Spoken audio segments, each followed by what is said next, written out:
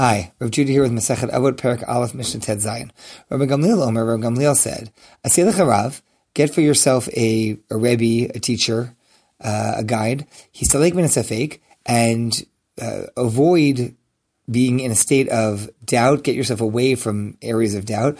And don't tithe based on estimations.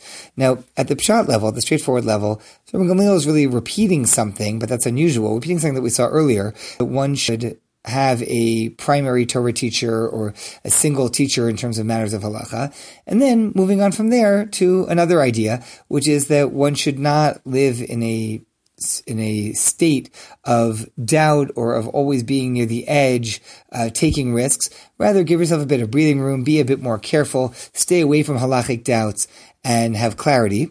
And third, don't, also based on the notion of questioning and doubts, don't tithe based on estimation, because that can cause all kinds of troubles. If a person, the Gemara in Erechim explains that if a person is tithing to give to a Levi, you're supposed to give 10% of the crop. If you give too little, then you haven't really properly tithed the crop, and all the other food is still forbidden. If you over tithe, you give more than 10%, and you don't really do it right, now everything else is fine, but what you've given the Levi is their 10% plus some extra that's not right for them to have. And so either way, you'd be messing it up, and that's why it's specifically giving the example of Maser, because there it's more trouble than Truma. Truma that is given to a Kohen really could be any amount. We tend to say that average people gave about 2%, and very generous people gave more than 2%, and somebody could give less, but that technically speaking for Truma, any amount would be enough. And that's why this Mishnah picked Maser, the tithing part, because that, it really has to be exact. However, it seems to me that opening question of why Rabbi Gamliel would repeat something that was said by others is a formidable question. It doesn't really seem, what is he adding here? So it may be that the entire Mishnah really is of one line of thinking.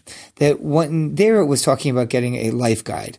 But here, if it's talking about specifically halacha, make sure that you have someone that you consult with so that you don't have doubts. That leads to the second part. Stay away from doubts. Gain clarity in your halachic stance. Make sure that you really know what you're talking about.